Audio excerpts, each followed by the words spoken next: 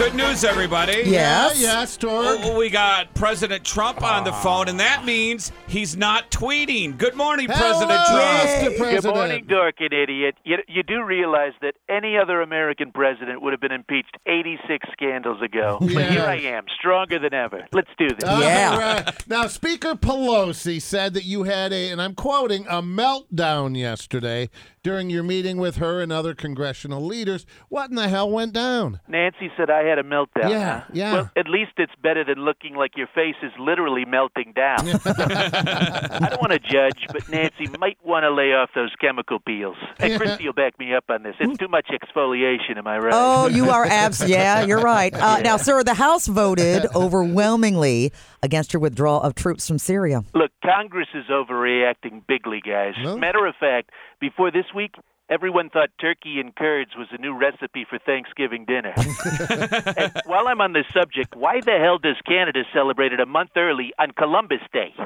Plus, they don't have Indians. They don't have pilgrims. Yeah. It's way too cold up there. And they're socialists, so everybody gets one slice of pumpkin pie with no Cool Whip.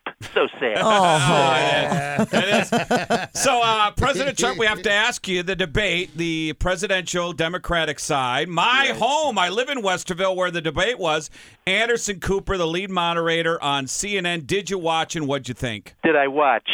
In the words of everybody who has a television in this country, no. No, I'm kidding. I did watch. Now, about that Anderson Cooper moderating, don't think for a second that I didn't catch him giving Pete Buttigieg those come-hither glances all night. No, it was obvious. He should be ashamed of himself. Mayor Pete's a married man, for God's sake. So did anything stand out for you during the debate then? You know what? I noticed Beto O'Rourke was waving his arms so much when he talked, I think he tore a rotator cuff. And then Kamala Harris spent most of her time speaking, correcting people on how to pronounce Kamala. And then Amy Klobuchar proved why she's polling at -4% with that amazing substitute teacher hairdo. Yeah. Combined with the thick ankle sex appeal of Crooked Hillary. I mean, frankly, some of these people have no chance of becoming the nominee. And by that, I mean you, Cory Booker. Did you see him last night or the other night with a lazy eye? I couldn't tell if he was looking into camera 1 or camera 2.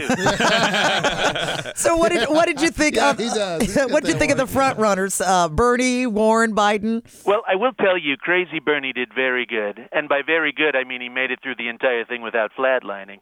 And Elizabeth Warren Pocahontas, she didn't even try once to do a rain dance behind the podium to set up the sprinkler system as a distraction. What about your archenemy, Joe Biden? When I see Sleepy Joe now, all I see is a late-stage Bob Barker. He might not make it to the Showcase Showdown, if you hear what I'm saying. Yeah, well, speaking of Biden, Mr. President, did you happen to see the interview with Biden's son, Hunter, who took a shot at your son? He called him Prince Humperdinck. Look, what the hell? If anyone thinks they can insult the Trumps, they're dead wrong. Dead wrong. I'm the only one that can insult my kids and call them names. And my Weasley greaseball of a son, Donnie, knows it. My conditional love for Donnie knows no limits. Look, Hunter Biden is so corrupt, guys. I dislike him about as much as I dislike getting my hair wet, eating a rare steak, and fidelity. I really do. Well, speaking of family, I saw that your daughter Tiffany, she turned 26 over the weekend. Did you celebrate her birthday with the family? Absolutely. Look, family is very important to me, Christy, no matter how irrelevant they are. And while Ivanka's the apple of my eye, Tiffany is the onion of my digestive system. Oh, boy. Poor Tiffany. But we got to ask you about your personal lawyer, Rudy Giuliani, under investigation by the feds in his work in Ukraine. Should Rudy be concerned? I like to call him Rudy No Colludi.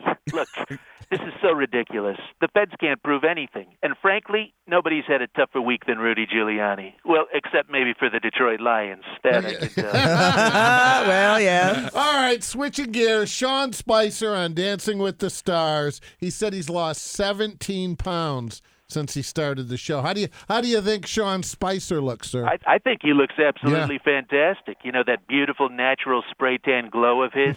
If it wasn't for that pesky male pattern baldness and the extra 50 pounds, he might actually start to look like me. Well, listen, I believe he danced this week dressed as Woody from Toy Story. Now, there are two words that don't go together, Spicer and Woody. Yeah. Watch out. Oh, we got to run. Thanks for calling, Mr. President. Later, turd and smelly it.